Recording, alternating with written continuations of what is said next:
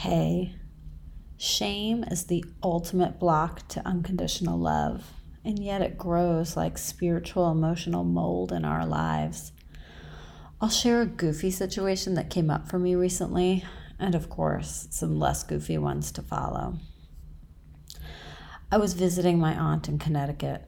My cousin was there with her newborn.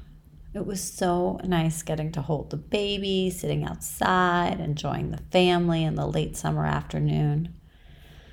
When we headed back inside to the kitchen, my aunt noticed some water on the back of my dress and was dabbing at it with a napkin. Pretty quickly, she realized it wasn't water. It was blood, menstrual blood. I had gotten my period while I was sitting outside with the family. And I wouldn't ordinarily note this because I consider them blood. Bad pun intended. But technically, they're my in-laws, my ex-husband's aunt. So there is that added layer of visiting them solo for the first time since my separation. So there we are in the kitchen with my cousin, her husband, their young son and baby, and everybody literally staring silently at my aunt holding a Bounty napkin covered in my period blood. I mean, can you imagine? I can't get in their heads, but I'm sure they had this moment of what the fuck do we say? I burst out laughing and I said, I am officially an icon now. Luckily, I happened to have a change of clothes in the car because I was going out of town for the weekend. And as they say, all's well that ends well. In this case, with a good chuckle and a new but unexpected level of intimacy and trust with my family.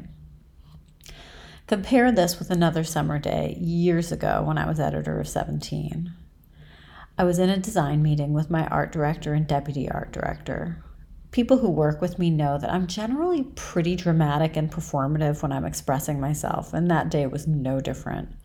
So I was moving all over the place during the meeting, from sitting cross-legged, legs stretched out on my desk, pacing, you get the drill. Except after the meeting, I realized I'd had a massive period leak and my white pants were drenched in red. It was kind of a bloodbath. Of course, I was horrified about Jess and Mike having seen and suffered through the meeting without saying anything. They have since claimed not to have noticed, but it was super cringy. What's more interesting is how I handled it back then. I was so ashamed. My instinct was to hide it before anyone saw anything. I grabbed a jacket and tied it around my waist. It was like a $2,000 Pucci jacket, by the way, not disposable fashion, but that's all I had.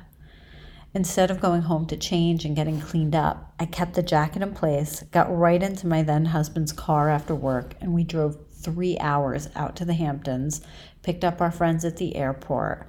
I remember doing little maneuvers to make sure no one walked behind me, and then back to our house in East Hampton, where I finally cleaned up hours after the leak occurred. I know. Gross, sad, so many adjectives would work. Talk about not showing up for myself. I was so ashamed that all I focused on was covering up what was giving me shame, as opposed to loving and caring for myself through it. On one level, this probably sounds like the adult version of Trauma-Rama, the embarrassing moments section of 17 and the other teen magazines. And sure, it is. But even those stories were something deeper, a communal acknowledgement and release of moments that have brought us shame. And here's what's important to me in this phase of my life. Shame is powerful, but I don't want it to overpower me. My very different reaction to the same situation relates to the unconditional self-love I've cultivated since then. And more on that at the end. Shame was a tool that my mom, like many parents, used to control me. Here's a sort of fucked up story. This one time when I was in college, I was home for summer break and had gone out on a date with some guy. It was a standard first date, nothing crazy. But when I got home later that night, I noticed that there was an open condom on the sidewalk in front of my house. I grew up on a street where something like that wasn't as common as it may be if you're walking on a street in Manhattan. But sometimes there was just random trash floating around here and there. It wasn't a pristine, upscale neighborhood with long driveways and stuff. I remember thinking, yuck, and assumed it would sort of magically be gone in the next day or so. Side note, my own children are much more proactive garbage picker-uppers than I was. Avalon once brought me a disposable mask someone had used to wipe the shit out of their ass with in the park so I could throw it out. I know, disgusting. I just had to share the tasty tidbits we find on the streets of Manhattan. Anyway, I didn't think about it. I just went to bed. When I called my mom at work the next afternoon when I woke up, remember when we used to sleep until the afternoon? Oh, that was awesome. Her voice was cold as ice. After asking her a few times what was wrong, she finally unleashed her thoughts with venom. I know what you did last night. I saw that thing in front of our house. To be honest, I was pretty flustered. As she continued her accusations, I started to put two and two together and finally understood what she was referring to. She never actually used the word condom. She ended her rant with the following threat. I'm going to take you to the doctor and have your virginity tested. I felt so terribly ashamed, angry, and indignant, insisting through hot tears that I had nothing to do with the condom. She never actually had my virginity tested. I mean, can you imagine marching into the pediatrician's office asking him to examine my hymen? I'm not even sure exactly why she threatened that. I guess to ensure that I didn't have sex. Well, that didn't work. In any event, today I understand that seeing that condom on the street touched something in her relating to her past that she has since revealed to me. When she was a teenager, her own mother wrongfully accused her of sexual behavior and shamed her terribly. In our culture in Iran, this was a particularly shameful thing to be accused of. My mother was so horrified she tried to take her own life. Although I didn't have the same reaction, the whole incident felt awful. And if she wanted to make me feel like a dirty whore, mission accomplished, even though the condom wasn't mine. It's like she took the unprocessed shame inside her and rubbed it all over me. And it definitely had the opposite impact of what she hoped. I internalized what she said about me instead of loving myself through the verbal attack. Calling me a slut landed because it hooked into my existing feelings of self-judgment because of the incest I had survived for much of my childhood. Part of why I wanted to share this whole shame thread today is that my mom is giving me the cold shoulder again. A daughter of her friend is a reader of this newsletter. Hi. And she told her mother, Atusa is writing about very bad things. And then her mother called my mother, who, by the way, is almost 90 years old, and said, Atusa is writing about very bad things. And my mother then calls my sister and asks, is Atusa writing about very bad things? And so on and on. You get the drift. The very bad things are the hard moments of my life, the very real moments of my life where I made choices that weren't great, that I've learned from.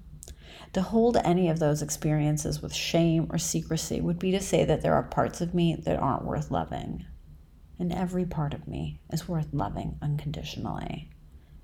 It's unfortunate that so many people are made to feel that our darker experiences are bad, shameful, or needing to be kept secret.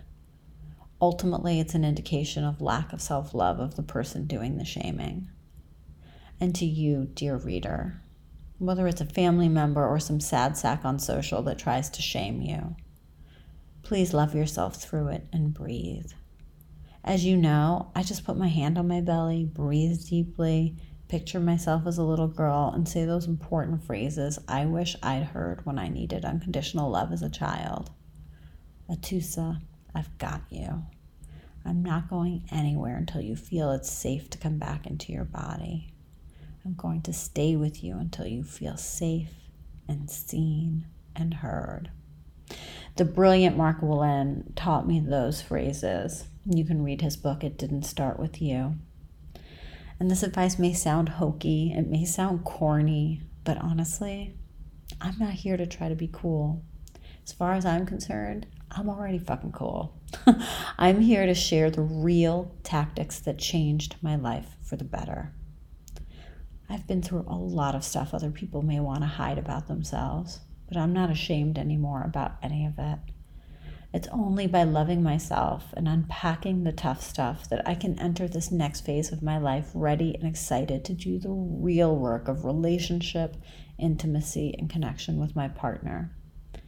And he knows all of me, not just the highlights that make it to my Wikipedia page, but also the lowlights where I learned the most, and I'm continuing to learn. Earth School, my sister.